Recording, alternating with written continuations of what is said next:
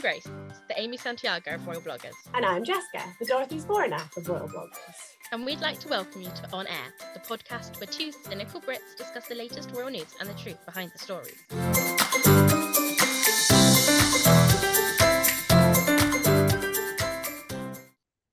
Hello, everyone, and welcome back to the On Air podcast with me, Jessica, and my wonderful co-host, Grace. Say hello, Grace. Hello. I'm introducing a new thing where we introduce ourselves so that people can tell the difference between our voices. Anyway, so yes, we have some meaty topics to be getting into today. So let's kick off. No more rambling from me. So yes, our first topic that we're going to be discussing today is Prince William. He went to Singapore, which was primarily for the third annual Earthshot Prize ceremony. So Earthshot is an environmental prize that William set up, which is going to last for 10 years. So this was the third annual ceremony. The previous ones happened in the UK, Boston in the US, and now in Singapore. So we're going to talk a little bit about what he did, some of the main headlines that have come out, which aren't really related to Earthshot in any way whatsoever, in my opinion. Before we kick off on him actually being in Singapore, there was something that I wanted to briefly touch on, which happened at a media briefing in London, I think just before he went. So they invited the press, and one of the members of the press asked Kensington Palace, apparently, about the contradiction of campaigning to prevent or lessen the impact of climate change while making tons of people fly to Singapore for an award ceremony. Kensington Palace, their response was apparently that the prize was about finding innovative solutions rather than telling people not to get on planes or in cars. And then a direct quote from this article I read was, "We're not looking back to the Ice Age, we're looking forward to the Green Age." Oh, that's dramatic. I love that. Do you know what it reminded me of? It reminded me of PMQs. Was not expecting you to say that. No. So if you don't know, PMQ stands for Prime Minister's Questions. So I think it's a weekly thing, I'm not sure, where the Prime Minister and lots of other politicians get together at the government in Houses of Parliament, and people have the opportunity to ask the Prime Minister questions. They have this set formula. It really irritates me, where it says, like, Keir Starmer, who's the leader of the opposition, will go up, and to use a current example, he'll say something like, "Oh, Mr. Speaker, does the Prime Minister think..." It's my Keir Starmer impression. It's very good. It was good, wasn't it? Your Home Secretary has said that homelessness is a lifestyle choice and not a result of poverty and inequality. What do you agree with her? And how do you think that how do you feel about the fact that your policies have led to a 73% increase in homelessness? Something like that. And then Rishi will stand up, and what he'll say is, Mr. Speaker, it's funny that the leader of the opposition wants to talk about homelessness, because when Labour were in government in 2009, homelessness increased by 20%. And actually, we're building 300,000 homes a year. So, that's his record is terrible. And then he'll sit down again and everyone cheers, even though he did not answer any of the questions. He heard homelessness, and then he stands up and he says, you were terrible at homelessness, so I don't know why you're talking, and we're amazing. And here's an example of his twisted statistics to prove that. And that's kind of what it reminded me of, that Ice Age, Green Age bit, because I was like, there were no planes in the Ice Age. What are you talking about? That wasn't a topical issue back then. No, it's not. And it kind of makes it seem like, instead of saying, I hear your concerns, but this is why I don't agree, it's kind of saying, well, you're wrong. You're looking backwards if you're criticizing us. You're looking into the past. You're not thinking about innovation and the future. And we are. And I was like, that's just, what are you talking about? I think, and it's annoying because the first point is really fair. William has not, as to my knowledge, ever asked somebody to not get on a plane or not get in a car. Oh, I just want to know, someone wrote that and they were so proud of it, and I really need to know who it was. Like, one of the new recruits, I think, one of the new ones who's like part of the team that makes all the snazzy videos.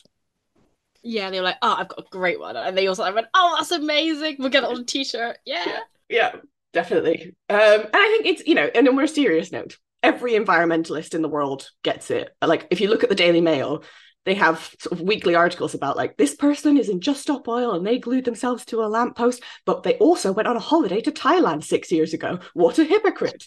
And as if that makes sense.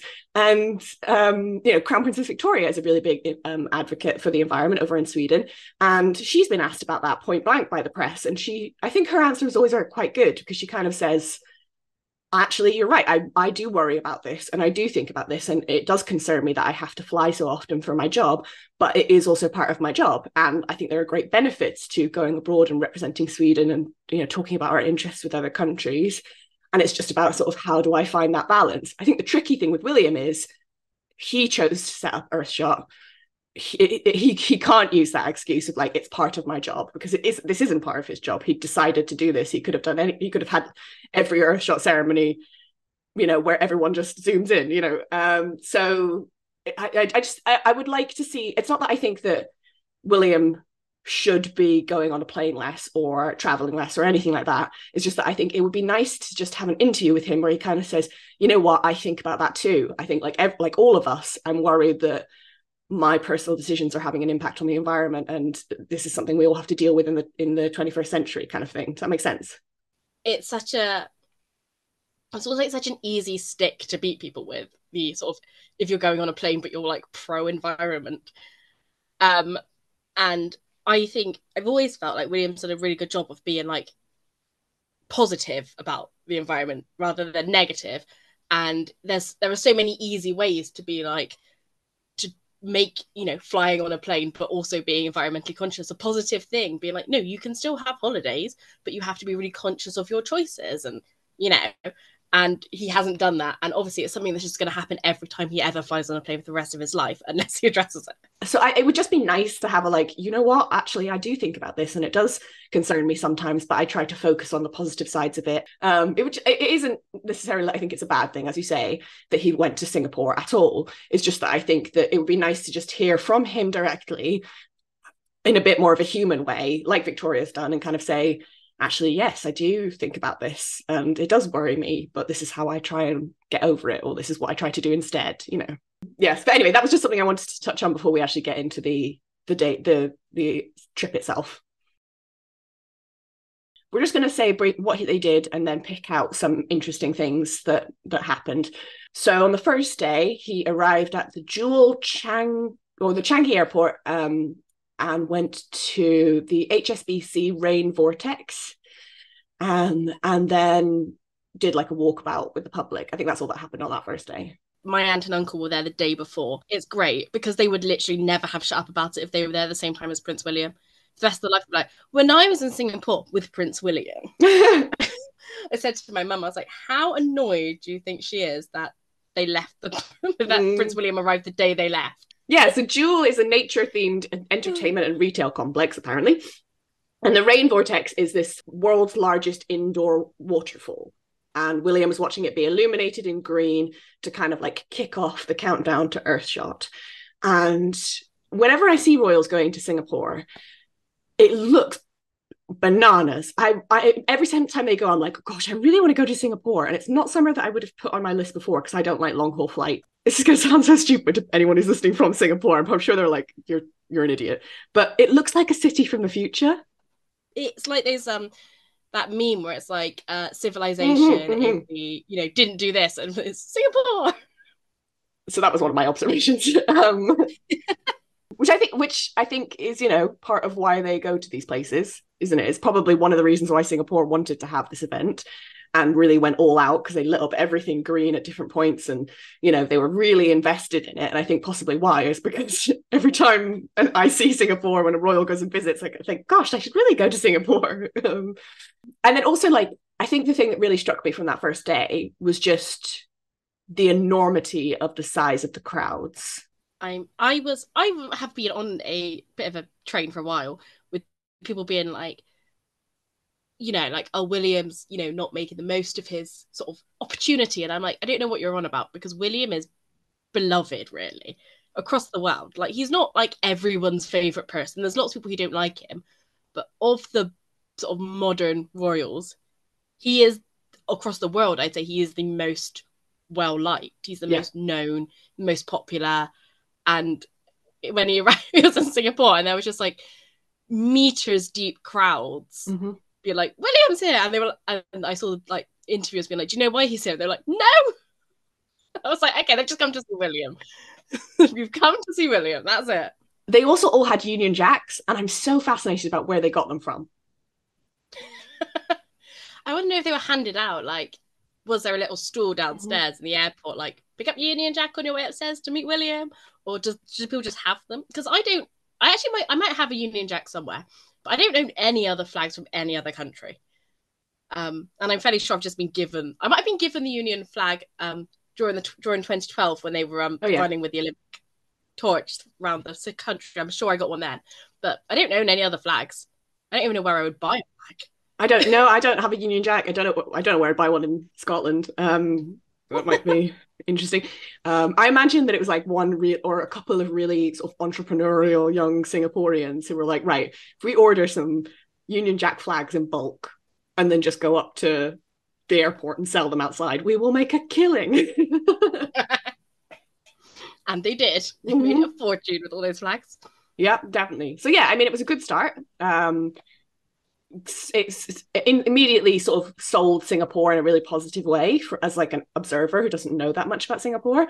And William came across as somebody who can, still pull these enormous crowds, which like nobody would be gathering like that for Rishi Sunak, would they? No. I think that was one of the things that I think I noticed. And when the crowds were so big and so positive, and I was sitting there thinking, like, no one else would pull these crowds. Like, no politician. Maybe, like, I don't know, like Beyonce would pull them. But Beyonce's not a political figure. She's a singer. But no political figure in the world would pull those crowds. No, definitely not. Yeah. So, day 2, as far as I can tell, they did some dragon boat racing. Then he met with the president of Singapore. Then he met with the prime minister of Singapore. And then there was the United for Wildlife Global Summit. So I have no idea why he went dragon boat racing, to be honest. Still don't really understand. Is it really big in Singapore? I don't know. From what deep in my Googling, I think there is a community of Commonwealth expats who live in Singapore who do dragon boat racing. Okay. I don't know if that's a real thing, but that's what I found. And I was like, that seems like a really obscure link, but I'll take it because it's the only thing I can find. Yeah, I mean, it's pretty standard that every time William goes anywhere, he will get to do some sailing. But it was just like a really random thing to sort of be included of all the things that Singapore has to offer to go dragon boat racing. Didn't really make it wasn't bad. It just I didn't really understand it. But I think the most interesting bit from the day for me was obviously the speech at United for Wildlife. I say the speech, one sentence of the speech, really. He mentioned that he was, Kate, his wife, was very sorry that she couldn't be there and that she wasn't there because she was helping their son, Prince George, prepare for his first set of exams. Now, if you look at the earliest reports about William going to Singapore, it says that William and Kate will be going together. Those were in sort of like springtime. And then before the event happened, obviously, we got confirmation that it was just going to be William, which kicked off a big fuss with a lot of people being like, this is disgraceful that Kate isn't going. Even Kate, well, predominantly Kate's biggest fans were the ones who were complaining about the fact that she wasn't going to be there. And then, a lot of people were speculating as to why that might be. And the George's exams were kind of the biggest speculative reason that was presented. And so this is kind of the confirmation of that. What do you think? What do you think?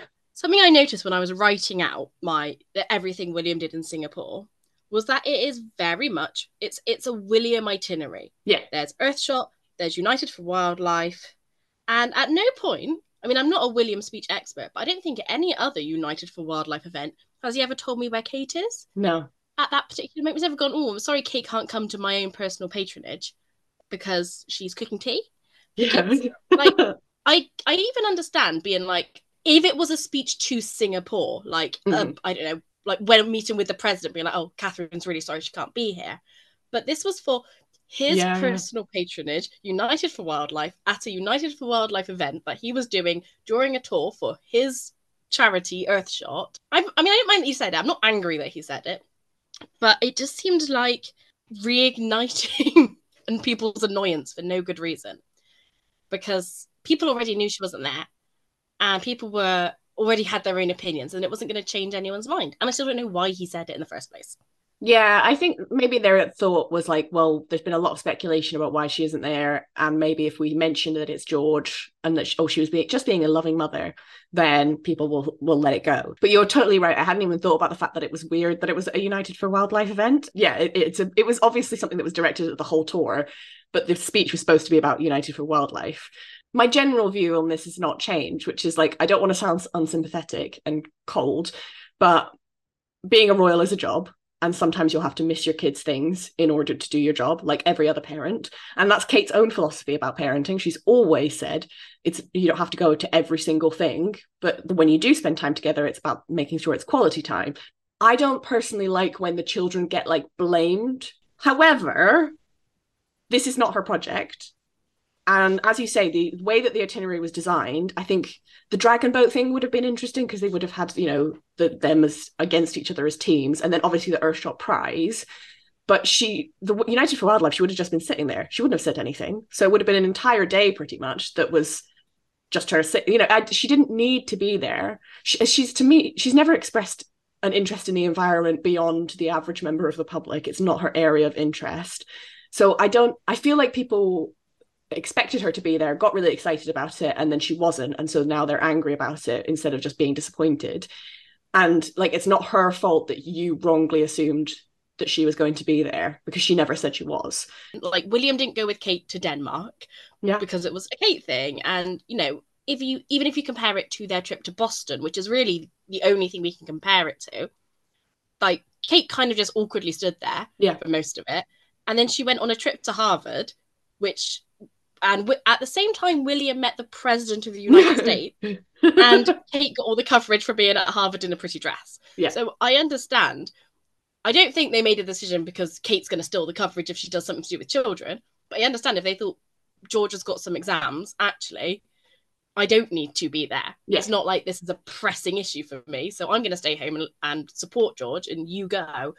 I agreed with you that like the last Earthshot, as much as it's nice to see Kate, she did feel a little bit surplus to requirement. Like she didn't need to be there for anything, and I didn't really understand why they were sending her all the way over there when she could have been in the UK doing stuff that felt more relevant. So yeah, my general conclusion is get over it. Another argument I saw a lot was like, oh, Earthshot's going to really suffer. But I was like, no, it's not. It didn't suffer. It's not. It doesn't look like it's going to suffer. I mean, it's on TV like tonight when we're recording. So if there's a sudden drop in viewers because everyone who wanted to see Kate in a pretty dress hasn't tuned in, I'll eat my words. But everyone who would refuse to tune in because they want to see Kate in a pretty dress already knows she wasn't there in a pretty dress. Everyone else who's tuning in is doing it because it's on before Strictly. Yeah. Like, it's not affected Earthshot in any way. Yeah, and also that's a wider issue that, if you think that William can't do anything and won't get any attention for anything that he does unless Kate is there, like that's an issue. So then we move on to day 3, where again, not a huge amount of information, but from what I can tell, he met with the finalists for the Earthshot prize at the Super Trees in Gardens by the Bay, and then it was the prize itself. Is that correct? Yes. My only note for today just said Earthshot.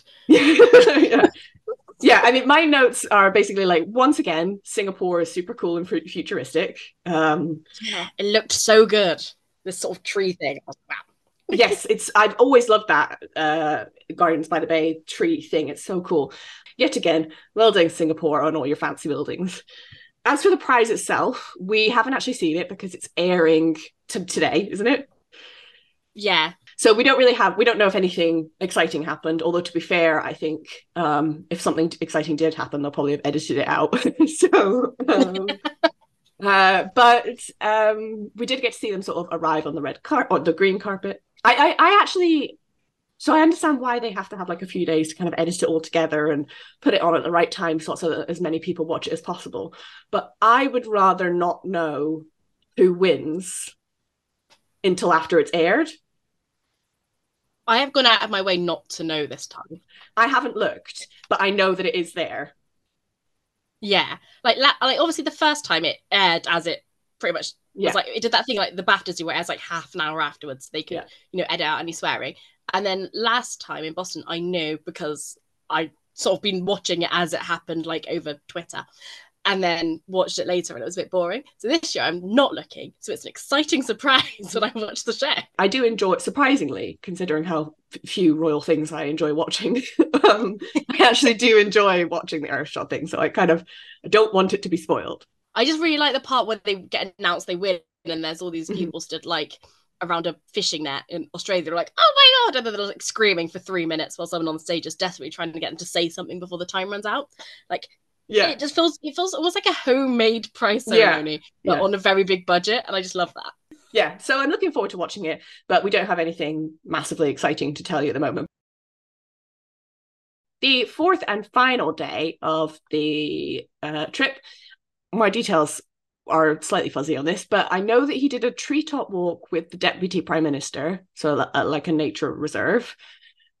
Apparently, he went to a forensic lab to learn about how scientists are involved in the war on the wildlife trade, but I've only seen one thing about this. I haven't seen it anywhere else, so I have no idea when exactly that happened or what he did.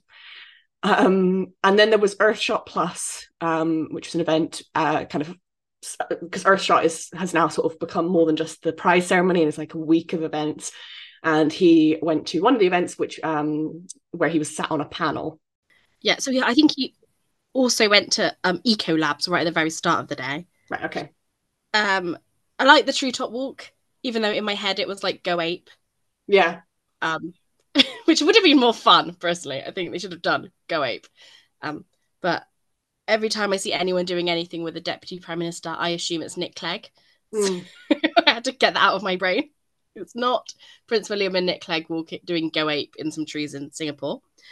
In case anyone doesn't know, Nick Clegg was our Deputy Prime Minister. I should say quite a long time ago. Yeah, he's just stuck in my head as the Deputy Prime Minister now. And he did not move to Singapore and become the Deputy Prime Minister there, as far as we know. No, I'm pretty sure it wasn't him, but I haven't actually checked who the Deputy Prime Minister of Singapore is, so you don't know for sure. No, that's very true. Have you ever seen them in the same room together? I don't think so. The only thing I have notes on is the panel, because that generated the most headlines. I didn't watch the full panel. I don't even know where it is online, but he did make some comments. And they're quite long. So I'm just going to pick out the key bits. And even though I'm paraphrasing, I'm not changing the meaning of how they were put within this. I'm not leaving out anything that's important to context, I don't think. So the things I picked out that he said: previously, the family have been very much spotlighting brilliantly and going around and highlighting lots. I want to go a step further. I want to actually bring change. It's kind of going deeper and longer than it is the case of just having loads of causes that you sort of turn up and keep an eye on. And this has become quite controversial. William's not my cup of tea. I'm always more interested in the female royals. So he wasn't my cup of tea, but I didn't have bad things about him. I always thought that regardless of whether I personally love him or not, when the time came, he will make a good king. But the more William shares his vision for what he thinks the monarchy is or what it should be, the more I think maybe I'm not right about that. And this statement is just adding to that pile of concerns that I have for a few different reasons. I think the first one is it's really insulting and inaccurate. So he said that people in his family have been good at spotlighting things, but that he wants to make an impact and go deeper than they have. So essentially implying that they have not gone deep and made an impact. That they just have these hundreds of patronages and they just go and visit them every so often, and that's about it. I think if you think about Charles or Philip and even Diana, they all managed to make a massive impact while having hundreds more patronages than William has. So it's kind of insulting to all of the members of his family to suggest that they haven't been going deep and they haven't been making a real impact this entire time. What he really should have said is, I am not capable of making an impact while having hundreds of patronages. So I'm not going to do that, because it's his failing. It's Charles and Philip and Anne have all had hundreds of patronages and have also been able to make a deep impact. William could only hope to have the impact that the Prince's Trust or the Duke of Edinburgh Award has had. And so I think you can't do it, maybe, and that's fine if you can't. I probably couldn't either. But don't blame everyone else in your family and erase all of the impact that they've had because you can't do it while having hundreds of patronages. Yeah, it was such a bizarre statement, because it's not like William doesn't know about Exactly. impact of the Prince's Trust or the Duke of Edinburgh. Like, his wife did the Duke of Edinburgh Award. Yeah. Like, he's met people from the he did a whole documentary with Anton Deck who was like, my father's work with the Prince's Trust has been amazing, has changed so many lives. Like, has he, like, maybe he's had a minor concussion, has forgotten everything? I don't know. I don't know. It was kind of insulting, but also, ultimately it wasn't insulting to me personally, so I could put that aside, but it also was just inaccurate. My second issue with it was it's not his job. So for a few different reasons. One of them is William is not an expert in climate change or homelessness or any of these things. He does know about them, and he's passionate about them, but he's not an expert in them. So what gives him the right to decide what will make long-term impact, and to kind of be the sort of the person who has all the answers about what is going to make the long-term impact? But also, like, he's a public servant. We dictate the rules of his job and the terms of his job. He's not a philanthropist. He's not a politician. And being a royal, whether people like it or not, it does require being seen. It requires going into communities and unveiling a plaque and shaking hands so that somebody in 20 years can go, oh, I once met Prince William and he was really nice to me and we had a nice chat and I feel really positively about the monarchy because of that tiny little interaction that I had with him. And that doesn't happen sitting in boardrooms making decisions about, what's going to make this sort of longer term impact. I don't understand why he thinks that I, as a taxpayer, should give him millions of pounds to pursue his passion project. I think he's been almost like he's been inspired by the myth of Diana. Like, Charles and Diana both made a lot of impact, and that's undeniable. But they've also both done a lot of like grunt work. Like, they've done being patron of, things that clearly doesn't matter to them, because they can't care about everything. They've opened hospitals, they've planted trees, they've done all the boring stuff. So they could also do the things that really matter to them. But I think because there's like this myth of Diana, like before Diana died, she wasn't a royal anymore. So she could do her passion projects with the fame of a royal. And then since then, people are like, oh, they talk about these amazing things she did as if like she'd gone above and beyond to do these amazing things and didn't do any of the boring royal stuff. She just went out of her way to do these amazing things, which isn't true, but it's definitely the way she's portrayed. And then when people try to counteract that, they talk about all the amazing things Charles has done. They're like, yeah, but Charles has done all these good things, without talking about all the boring stuff that Charles did as Prince of Wales. So William has grown up, especially in the last few years, when I think Diana, Charles, War of the Waleses has somehow become a huge topic again. And the narrative around the two successors of his parents have been these huge, earth-changing, out-of-the-box decisions that make impact and change things, and it's not the actual day-to-day work of being a royal. And I almost feel like not just William, the entire team around William and Kate have become really enamored with this idea of coming into a cause and changing that cause and being the figurehead of that cause, and not doing all the boring stuff that doesn't sort of generate this kind of positive feeling. And I don't think they're sitting there at home over dinner and being like, oh, I'm not opening any more hospitals, I refuse. But I genuinely think it's almost not on their wavelength that also happens, and they just don't register it as royal work. It's just like, oh, that's the boring stuff that the Duke of Gloucester can do and I can do fun things. You can want to have this long-term impact and all of those sorts of things. I don't mind that, but I think it can't come at the expense of the day-to-day average stuff that keeps the monarchy ticking. And William never seems to really acknowledge that. He always seems to kind of be quite dismissive of it. But I also think there's part of it that's like this kind of Twitterification of the monarchy, of like, I think that they think that they are appealing to like the new young generation who want this more long-term impact and who don't want royals to just be puppets. And I think a lot of it is like they've seen stuff on Twitter and they've looked at the trends and they're kind of trying to appeal to what they think young people want. But most people are not on Twitter.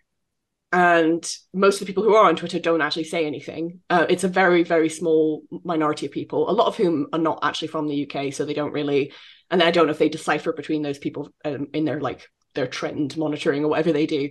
But also, I think that the young people might be like, oh, well, I don't think that there's any point in having this puppet monarchy. You don't actually do things. But if push comes to shove, they're going to vote against it. So I just don't really understand why they're spending so much of their time to like convert people who are never going to support them by changing how they behave. Because in the process of doing that, I think they're losing all the people who ordinarily would support them.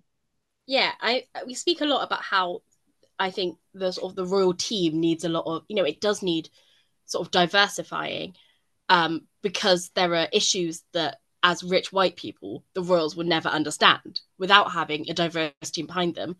But I also think they need one or two members who, of the team who have been there, for years, because it's a we talk all the time about how the monarchy is a tradition, and it can't be a tradition if you stop doing everything that makes it traditional. Yeah, exactly.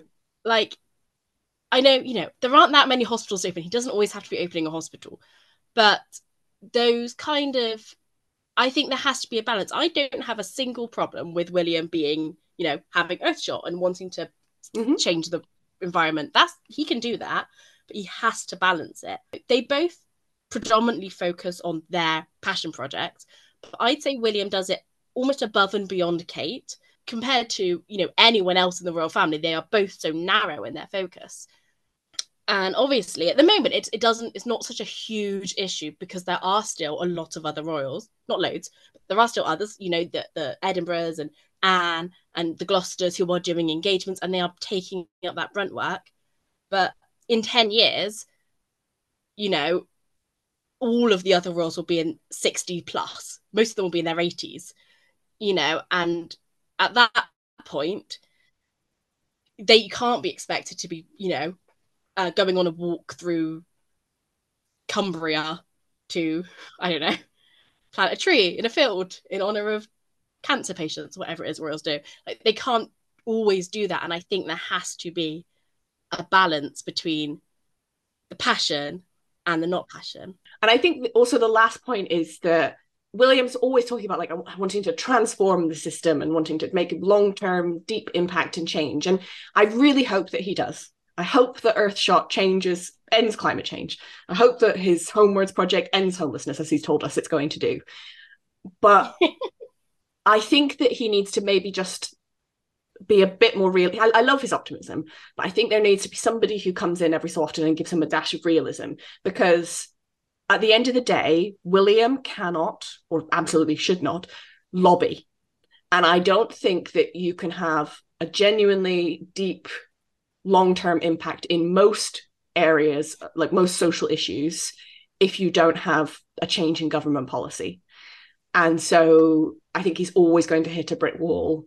And I worry that because he's made his entire thing being like transforming the system and making long-term deep impact, that he'll get to that wall and he'll go, oh, well, I'll just call some ministers and talk to them, and that he'll become more like Charles. And he hasn't really done that. He's been quite good at not overstepping the mark so far, but I do just worry about what happens when he hits that wall and how he responds to it.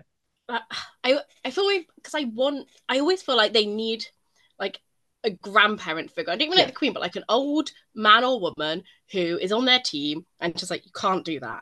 Anne. Yeah, they need Anne, and someone who won't take no for an answer. A lot of the time, if someone is your boss and they tell you to do something and you know it's wrong, you just kind of go, okay. But Anne wouldn't do that. They just need Anne to every now and then come in for a meeting and be like, nope, nope, nope, open a lighthouse, please. No, you can do that one. Because, and I don't think it is William and Kate's fault, or in fact any of the royals' faults, that they get surrounded by people who want to please them, because that's what it's like when you are in a position of power. You get people that want to do what you want them to do. But when you are in a position of power because the public have given you that position of power, it needs to be tempered. So I would love them to have a bigger team with a wider range of people, and every now and then they have, like, I don't know, board meetings where people can just be like, no, that's a stupid idea. Keith from Sunderland can tell them. You could go and listen to our episode Beauty Base Zero, where we suggest this exact thing of having an advisory council of ordinary people.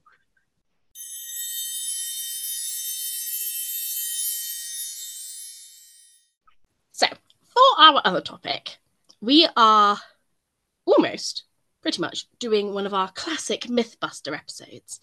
I say that, I think we've done 2, but they're classic. They will be classic. One day, everyone will be like, wow.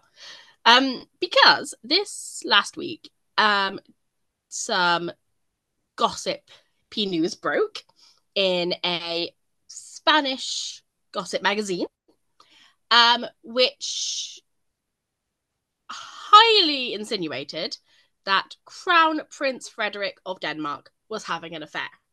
People reacted in a fascinating way. So we thought we would look at the news story that broke, see if there is any kind of evidence behind it, and if so, what the evidence is, and also look at how people responded to the story in comparison to other very similar stories. Yes. So the reason we're doing it as a Mythbuster format is to essentially stop me from ranting and being really angry at everyone for 40 minutes, because I'm very angry at everyone at the moment. So yes, on the 7th of November, the Spanish kind of gossipy magazine, Lecturas, said that they had these exclusive photographs of Crown Prince Frederick with a Mexican aristocrat who lives in Spain. She's very famous in Spain, called Genoveva Casanova, which, I mean, come on. Best name I've ever heard. Yeah. And they had photographs of them together in Madrid. They kind of teased it out. I think the photographs came out on the 8th. They actually were taken apparently on the 25th of October. So in typical gossip magazine style, they kind of sat on those photographs and they delayed them and released them at the start of a state visit from Spain to Denmark. But in the end, the photographs were released, and there's a few of them, but they all kind of, a lot of them show sort of very similar things. So there's really only like 2 photographs. And they kind of show them arriving at her house in Madrid and like leaving her house in Madrid, and then him sort of leaving. The photographers who were there said that they went into her house in the afternoon. Several hours later, they left the house in different clothes and they went to a restaurant where they had a private room. They came back to her house apparently at 1 a.m. And then at 8 a.m., Frederick left with a suitcase. He got in a car with plates from the Danish embassy, and he was dropped off at a private jet terminal at the airport. To be fair, the gossip magazine does not explicitly, as far as I know, say he is definitely cheating, or a lot of the sources are not saying Frederick is definitely cheating. That's William. Freudian slip. Frederick is not definitely cheating on Mary, but they sort of refer to it as like the biggest scandal of the year. And, there's the heavy insinuation. And of course, like 90% of the people who are commenting on it have gone like, oh, well, he's definitely cheating. And so the only other thing to say is that the Danish household has responded to say that they don't comment on the private lives of the royals, and this is no different. And Genoveva, I don't know. She denied that there was any romance between the 2 of them. So there's been a lot of reporting about other things that might have been said or weren't said or could have been said or, whatever. But those are the only sort of verified responses. So that's the whole situation. What the photographs show, what the photographers said they saw, and what the response has been. That's the facts. Even if you look back at how the story broke, it's fascinating. Like you said, it was during this state visit from Spain to Denmark. And the first thing that happened was the gossip magazine said, we've got a news story, like a shocking gossip story about Crown Prince Frederick and a Mexican socialite. Mm-hmm. And they left that for a few hours. And then the front cover came out, which just showed 2 people walking next to each other with Frederick and the socialite or whatever it said on the front cover. And then some more pictures came out, which, like you said, all looked exactly the same. And then obviously the actual, because it doesn't have an online edition of this newspaper, so people had to wait till the next morning to go into shops in Spain and buy it, to get the actual words, which had the sort of the timeline and all the insinuations in it. And by the time that had happened, the sort of from that first, hint, gossip coming, it had been about 24 hours. So within that time, everyone had already made up their mind on sort of what was happening. So almost like everything from that moment onwards was kind of almost like working backwards to the original point, because it was sort of the news was given out in such a weird roundabout way that people had made their own minds up before any of the information was out there. And it's also, it is human nature to like invent gossip. Yeah. Like that's why soap operas are a thing, because you watch, these characters doing absolutely insane things. You're like, yeah, that sounds believable. Definitely a snapshot of real life. I live on a street where everyone gets murdered. We have 3 active serial killers at this exact moment. Like, that's not, of course it's not like a snapshot of real life, but people were like, yeah, sounds about right. That is what humans are like. Wouldn't Midsummer Murders have like the highest murder rate in the entire world if it was real? And I love reading. It's completely off topic, but I love reading like facts about like Midsummer and like how it's changed from being a village to a county because they've had to kill so many people. Yeah. I love it. But like, of course, as soon as you insinuate that there's a man and a woman, people go, I know what that's about. Whereas if they released it, even if they just released the pictures at the same time, the pictures show a man and a woman stood next to each other. I mean, I've stood next to men before. Frequently, me too. And many. Don't that's all I do. Stand next to them. The incriminating thing, really, if there is an incriminating thing, would be the timeline. That's the bit that's actually interesting. It's not the photographs. It's the fact that he stayed overnight at her house. That's what's interesting, because the photographs just show 2 people standing outside. It could be any time. They could be going anywhere. They're not holding hands. They're not touching in any way. She's not wearing a badge that says, I just slept with Frederick. It's entirely innocuous. So the first thing I would want to bring up is, what is cheating? I knew you were going to say that. I've been saying this a lot on Tumblr. The dictionary, that's my source. My source is the dictionary. Ever heard of it? The dictionary says that the definition of cheating is to be sexually unfaithful. So you have to then look up the word unfaithful in order to understand that. And if you check unfaithful, it says, and I quote, engaging in sexual relations with a person other than one's regular partner in contravention of a previous promise or understanding. That's the bit. In contravention of a previous promise or understanding. I think that there's a lot of projecting going on in the analysis of this, or the response to this. And also a lot of cultural differences as well. Like, I'm seeing Danish people who are like, okay, he stayed the night at someone's house, and then a lot of Spanish people who maybe, or people from the US who are perhaps from a slightly more conservative culture, being like, this is the biggest scandal in the world. He stayed at a single woman's house overnight. But there's this projection going on. Like, I think relationships are vast, and they always have been. And it can go from, like Mormons who have sister wives. So they're married to 6 different women, and they all have children, and they all raise them together, like 6 marriage level relationships that are all going on at the same time, to like, we're in a committed relationship to each other, but we can, have other relationships, sexual relationships that are more informal or more sort of a fling or a one night stand or whatever, as long as we tell each other about it, to, okay, we're in a committed monogamous relationship with each other, but I don't mind if you hang around with single women or single men, or I don't mind if you flirt a little bit, or, it's fine. Or maybe for this specific window, because I'm going to be going away for work for 3 months, you can have affairs if you want to, and that's absolutely fine. And then when I get back, we'll go back to being, there's any number of different ways that you can think of for a relationship to exist, and for the sort of agreement and the understanding and the boundaries of that relationship to exist. So I think that something being cheating to you does not mean that it is cheating to somebody else. And so I think actually the question that we should be asking is, what are Mary and Frederick's boundaries within their relationship? I mean, you're completely right. And I think I clearly must fall somewhere directly in the middle of that whole list you just gave, because when I go on like Mumsnet or something just for fun, and there's someone on there being like, my darling husband looked at a woman, shall I break up with him? Oh, we've got 5 children, don't know what to do. And everyone's like, yeah, break up with him, babe. And I've always been like, what? Yeah. I was like, is everyone weird. Thinking at it in a slightly more logical way, like for some people, like that is enough. Like this kind of idea of emotional cheating, like being emotionally intimate with another person that isn't your partner, is the most horrendous thing. Whereas the physical act is minimal, it's just a side note. Whereas for other people, it's the physicality is much more important.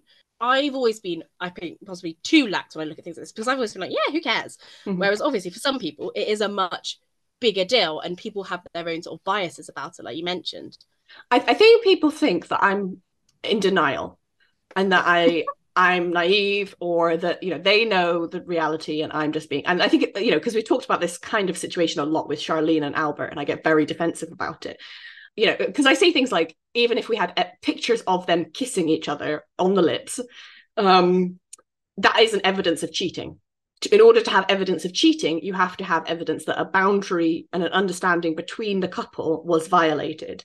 And we don't have that. We just have photographs of two people standing next to each other, which in some relationships would be a violation. But just because it's a violation in your relationship doesn't mean it is in somebody else's.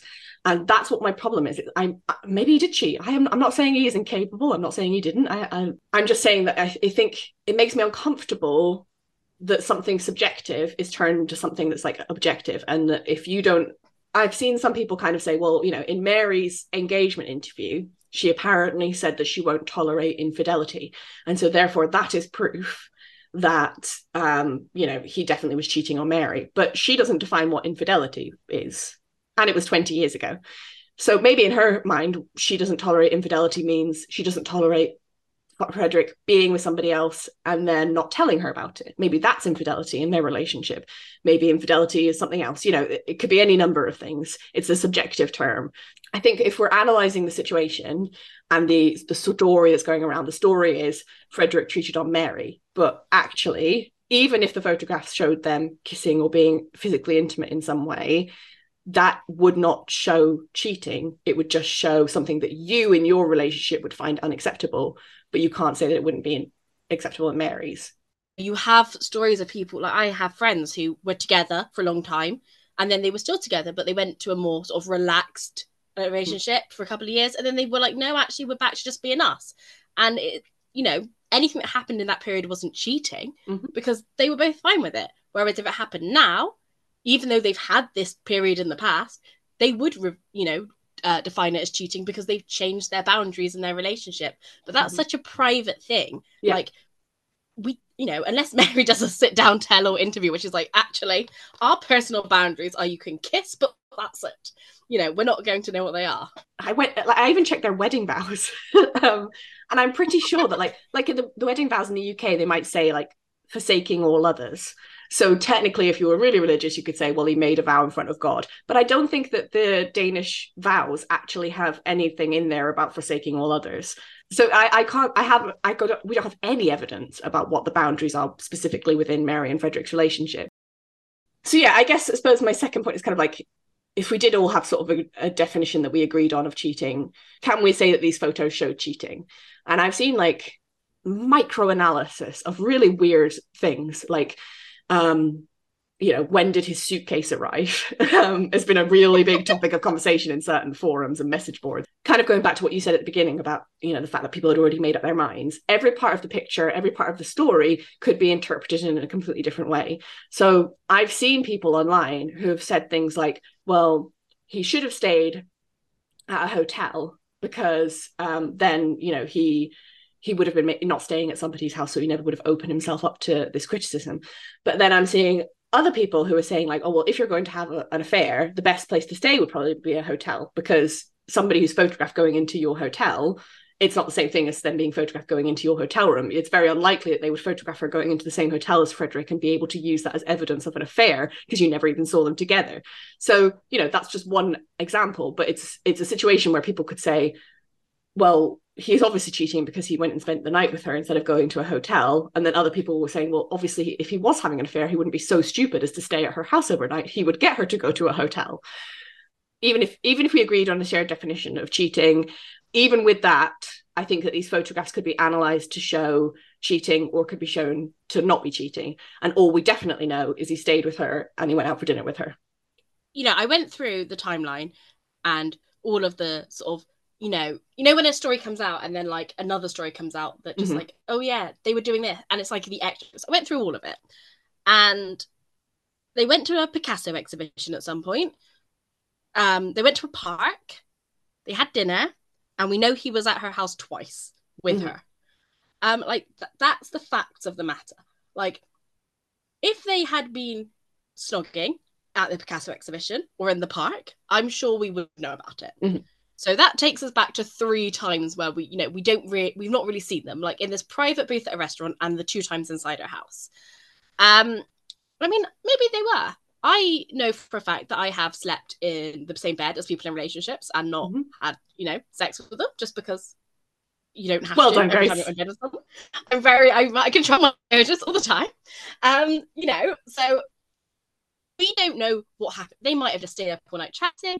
They might have, got cold and snuggled up together on the sofa. I don't know what they did, but no one knows what they did. The people who wrote the magazine article and published the pictures don't know what they did. Yeah, I suppose the response to that a lot of the time is like, well, you don't have proof that they didn't. It's like, yeah, but that's just the rules of logic. This is not how logic works. Privately, I'll have all sorts of opinions that are not based in fact or logic or any of that. It's just that I save them for private spaces where I can trust the people that I'm talking to.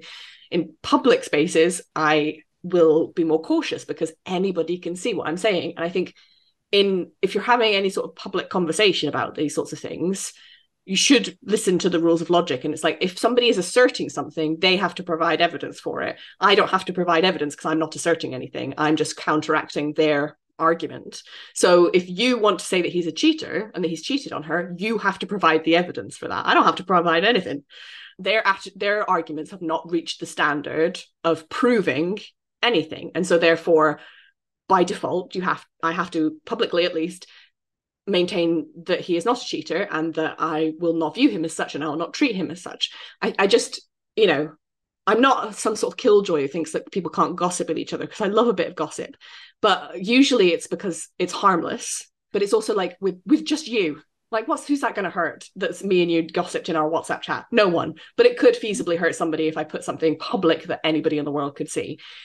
I think what both of us are asserting is not Frederick is not a cheater. It's that the evidence that has been provided does not prove that he is a cheater. I would prefer to live in a world where I didn't assume people were lying to me all the time. Like, I'm not sitting there like blindly believing everything everyone ever tells me. There's some critical thought going on, but I also don't automatically assume that everyone is always lying to me and the worst is happening. Yeah.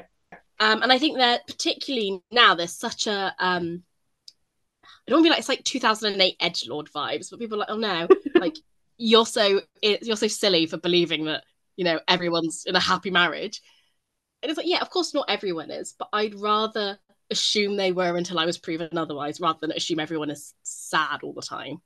Yeah, exactly. Like, I know for a fact, as soon if it was confirmed, if Mary announced next week that she was leaving Frederick, I know for a fact that I would get messages in my inbox being like, see, I told you that he cheated on her and you didn't believe it. And it's like, I wasn't asserting that he wasn't a cheater.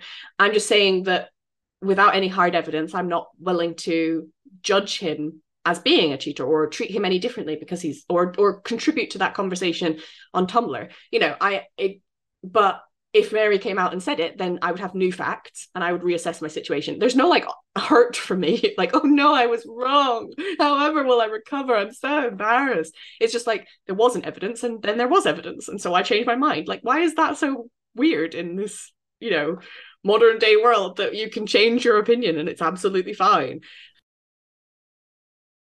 Yeah, so I was going to just also talk about a little bit about the sort of denials. I think it's hard because there's a lot of noise around this. So I've seen a lot of articles that have been like, oh, with their old friends, they've known each other for this long and they met at this point in time. And other articles have been like, oh no, he was just they'd barely ever met each other before and it was just a last minute thing because one of their friends got COVID and somebody got asked to start, and none of that is actually from any particular source that we know of, no named source. So there's a lot of noise around, how do they know each other and when did they meet and all those sorts of things.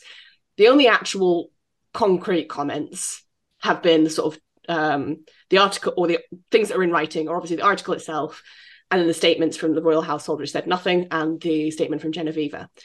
And I think it's a really difficult thing, and I can understand why this might play into some people's views, because Genevieve is well-known socialite in Spain and is well known for having relationships with very high-profile men. And I was reading, apparently at one point she did actually get confronted by the press about a relationship she was in with a politician, and she said she was not in a relationship with him, and then it transpired actually she had been in a relationship with him. So I think for a lot of people who maybe know about the Spanish press and Spanish celebrities, they would be less likely to believe this story if it was Frederick and some random other person. But because it's Genevieve, they automatically believe it because they believe that she's like a homewrecker who lies to the press all the time. It is very much her being accused of having an affair with Frederick. You know, like Frederick's the one is the married man in this situation, but it's very much like Genevieve has had an affair, has tricked poor Crown Prince Frederick into this affair. And I think my natural reaction would be to say, yeah, my lawyers, I don't even have lawyers, but I would tell everyone my lawyers were involved and looking at this information very carefully.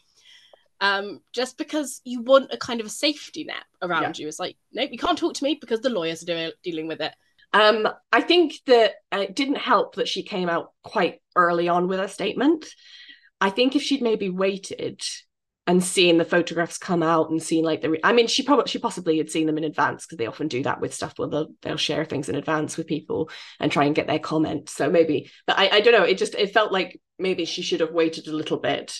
I understand her wanting to be defensive and things, but she could have waited a couple of days, because it did almost make it seem like she was panicking, because maybe the photographs did show something really scandalous.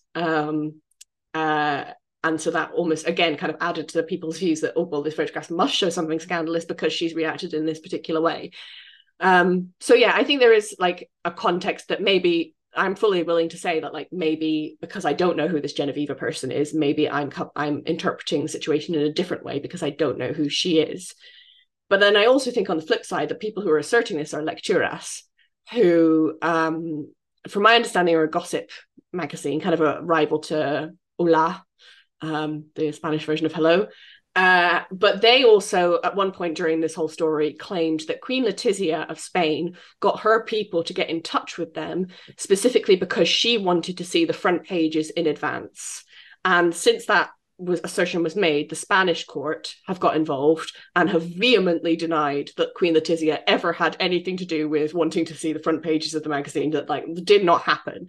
So there's that then casts doubt on the rest of Lecturas's report, because they've said this thing about Letizia which has been vehemently denied, and which, to be honest, doesn't sound true to me at all. Then that kind of becomes like, well, neither source in this situation is particularly reliable. And I think that there's some sort of this attitude towards Genevieve is being, is really influencing the way that people are responding to the situation, but not the inaccuracies of the quality of Lecturas as a source. So, I think without more detail, what you've got with the denials and the assertions are two fairly unreliable sources who are saying contradictory things. So I think then that becomes like a draw, like neither of those things is valuable evidence. So my last point is we've broken down the evidence of the situation and like the denials and the photographs and what they show and what they don't. But then I think the other kind of talking point is, even if he was cheating, does the public have a right to be talking about this? And I've always said that even if someone is cheating, royals are my employees and not my friends. So, for some situations, there might be like, oh, that's disappointing. But I think there's a level of investment from some people that is quite unhealthy and ignores what the relationship with a royal actually is, which is that they're public servants.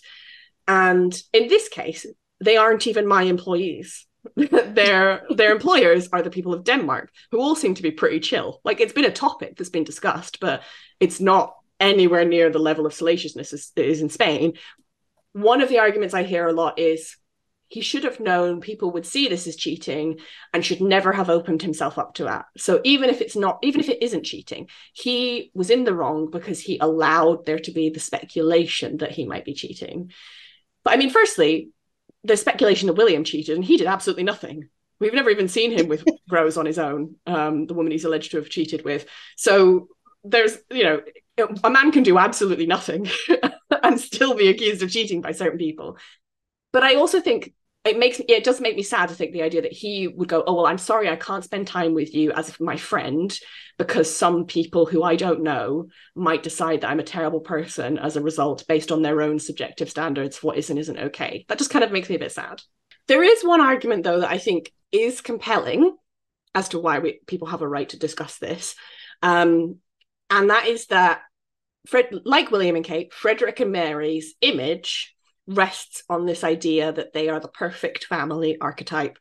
This, for their anniversaries and things, there are books that are released of showing them kind of together and in love with one another. And so they made it a matter of public interest by putting themselves out there. They could have done any image that they wanted, and that's what they went with. And so therefore people have a right to be able to scrutinize that. I think it's actually a really valid argument. I do think that only explains like having a conversation about it, which is what we're doing now. It still doesn't give people the right to behave in the way that they are behaving. It's people who have always hated the fact that Mary and Frederick got this perfect family narrative. And so now that they have evidence to suggest, or what they believe is evidence to suggest that that narrative might not be true, they are actually reveling in it. They are celebrating it. They're whipping up a frenzy around it, because they believe that they put this narrative out there, and now people are seeing the real them, and to use a quote, they're being taken down a peg. Those are the people that I have the most issue with in this whole conversation, and those are the people who we were trying to avoid me ranting about for 45 minutes. When the news broke, and this is by no means everyone, but there was a real celebration that this had happened to Mary and Frederick. There was such a I knew it. I knew there's been something. You did not know. Whether or not they're happy in their marriage, they project an image that they are happy and have children, and they all seem to get on really well. I don't know what they're like behind closed doors, but that is what they are projecting out. That's the image they are presenting. And that still hasn't changed. And people were so happy that there was like a chink in their armor that they could poke and prod and be like, haha, evidence that Danish people are evil. And it was quite brutal. Like it went almost like above and beyond kind of a gossip to being quite malicious. It's particularly interesting because about 24 hours before all of this came out, everybody on Tumblr, it seems like, got the exact same message, which was basically somebody saying, I don't understand how you guys are comfortable gaslighting Kate by denying that William cheated on her. It's so obvious. And, and all of us had different reactions. My reaction was basically what I've said here today, which is basically, we don't know, even if we'd seen William snogging someone else, that's not proof of cheating because, all the things I've said today. But there were a lot of other people who were like, really like, oh, well, there's no evidence of him cheating whatsoever. How dare you say this, blah, blah, blah, blah. And oh, you're hurting people who have young children and this is so unfair and blah, blah. And 24 hours later, all of those arguments are completely forgotten. And they're arguing literally the exact same thing, but for somebody else that they just disregarded as being a useless, terrible argument.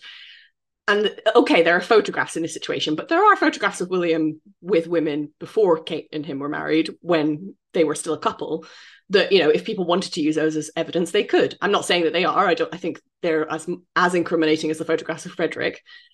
But I just think that, a lot of people, it's couple dependent really for a lot of people. It's not about whether it's a good argument, whether it's a logical argument. It's about who within the fandom they like and who they don't. It's about which royals they like and which ones they don't, and not actually about the real people and the real facts of the situation. And it was just such perfect timing. I wondered if that anonymous person like came back the next day and was like, oh, interesting to see what you're all saying now, which is exactly what I was saying yesterday. Yeah, it was so, I was just like, but we literally just had this conversation yesterday about a different couple. I was like, has everyone gone slightly insane? Have we all lost our minds overnight? But it was the thing where people were getting really morally offended on behalf of Mary.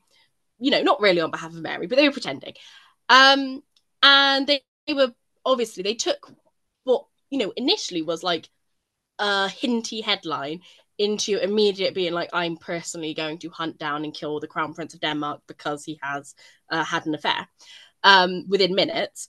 And all I could think was, you are just hurting the people that you like. And when we did our episodes on our tall, dark, powerful brunette episode where we spoke about Kate and Victoria, and I said like my biggest issue with Kate were Kate fans, because they annoy me.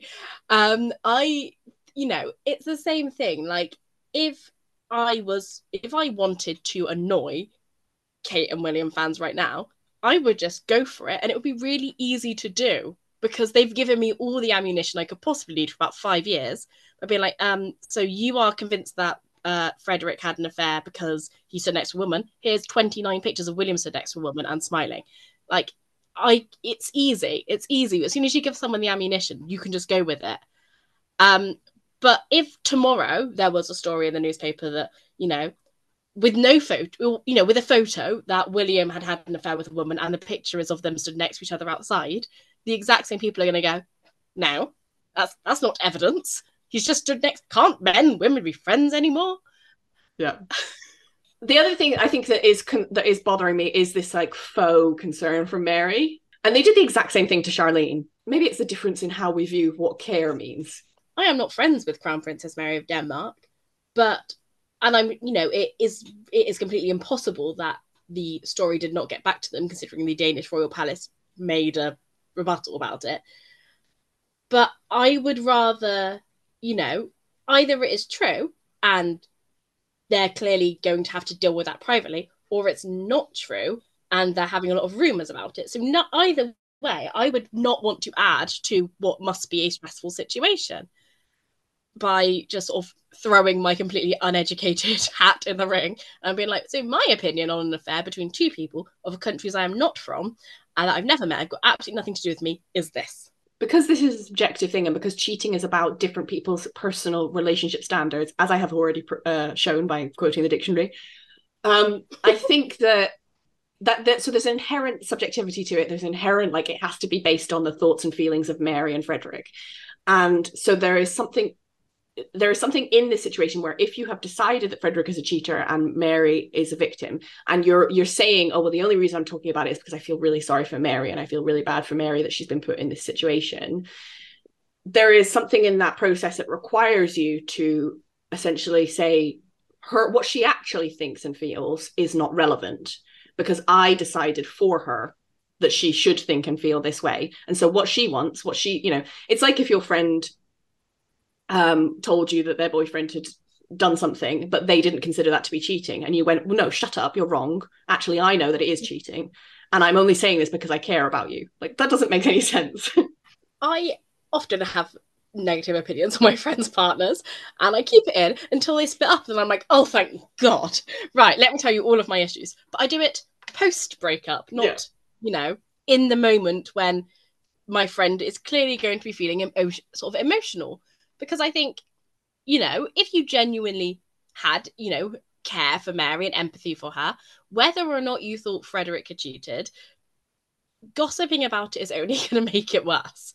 Like, the best thing to do is to help it blow over as quickly as possible so it's not the topic of discussion anymore, rather than zooming in on pictures of her face every 3 seconds and being like, see, she's side-eyeing him, evidence of cheating. Yeah, I mean, look what good 10 years of speculating did to Charlene. It definitely exacerbated her difficulties that she's had, and she said how terrible it made her feel. So maybe let's not do that. Let's not, if you genuinely care about Mary, don't do that. So yeah, I think the summary of the situation is there are photographs and there's eyewitness testimony from photographers that suggest that Frederick spent the night at the house of Genoveva Casanova, a Mexican-born but now living in Spain aristocrat or socialite, and they went to dinner together. So they were seen outside of the house a couple of times. She's denied it. They haven't commented, and those are the actual facts. As we've said here, proving cheating requires evidence of the couple's boundaries, which we don't have. So it is absolutely possible that Frederick is cheating. I am not saying that he isn't. It's possible that him and Mary have been separated unofficially for years and have been faking this entire time in public. All of that is completely possible. But, you know, innocent until proven guilty. If I'm talking about somebody in a public sphere, I need to have some level of evidence in order to accuse them of being a cheater. I don't think Mary and Frederick are going to start suing everyone that is insinuating that, you know, Frederick is a cheater. But, you know, people are just saying things with their whole chest on the internet, and they don't need to be, because, you know, there is, you know, you can, you know, believe what you like, but you have to have the evidence. If you're going to state something publicly, you have to have the evidence to back it up. And like you said, we don't have any evidence of anything. We don't even have evidence that they weren't having an affair. We just have evidence that they know each other. Or, you know, that's it. That's it. I know a lot of people. The least gossipy story we've ever had. Yeah. Man knows woman is basically the gist of this. Yeah, no, I think you're right. Like, Mary is the only person who can actually provide any evidence of the fact that Frederick cheated.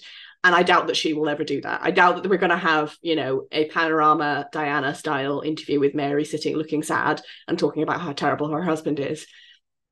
And I also think I would like to remind everybody that there have been rumors about cheating or divorces or like sham marriages for Margrethe and Henrik, Sonia and Harold, Mette-Marit and Hakon, Victoria and Daniel, Carl Gustav and Sylvia, Charlene and Albert, Felipe and Letizia, Matilda and Philippe, Guillaume and Stephanie, Edward and Sophie, William and Kate, Elizabeth and Philip, Sarah and Mike, Jacques and Eugenie. And that's just off the top of my head when I was writing these notes. I didn't even like do research on other people. And all of those people, as of the time of recording, are still together or were together until one of them died. So this is par for the course of being a public figure, being a royal, is that if you're married, people are going to, or even if you're not married, if you're just dating, people are going to say that you were cheated on your spouse. It seems to be a rite of passage that it has to happen to every royal couple at some point or another. So I just would remind people of that, to put it in perspective, that like, it's possible that they will never address these stories and that they will stay married for the rest of their lives. And I think for a lot of people, it will die down and we'll just move on to the next thing. For other people, the stories will kind of linger and they will never, I say this in quotation marks, forgive Frederick for what he's done. But I think the only way that this story will have any sort of significant impact on them in Denmark, the country where they actually live and that pays their bills, the only way that it would have any sort of massive long-term damage there is if Mary confirms it or like suddenly changes her behavior massively with Frederick and becomes really cold to him and never lets him touch her and all those sorts of things. People will always be offended that there are affair rumors about their favorite couple, and people will always insinuate there are affairs going on. And, you know, you don't need proof to assume something. People assume things all the time. But it, like you read that like massive list of couples that have had affair rumors, and some of those are, you know, are rumors that come up every now and then, and some of them are rumors that, you know, come up once and go away and you never hear of them again. And I think we are very much like within a week of this sort of news story breaking, and it might be the case that in 20 years we're like, oh, do you remember Frederick's little thing? But it also could be within a year we're going, what did Frederick do? There was a story, and I think, you know, the media moves on so quickly from everything all the time. Like, there's going to be another scandal in about 5 minutes that we're going to be going, oh, so let's discuss this one. And it's not particularly scandalous in the first place. Yeah.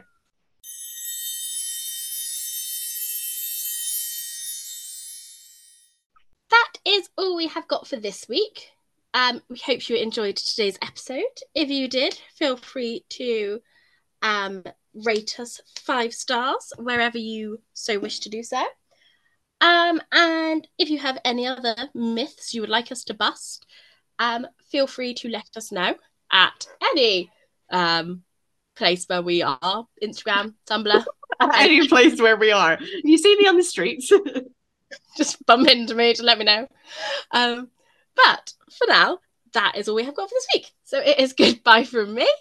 And goodbye from me.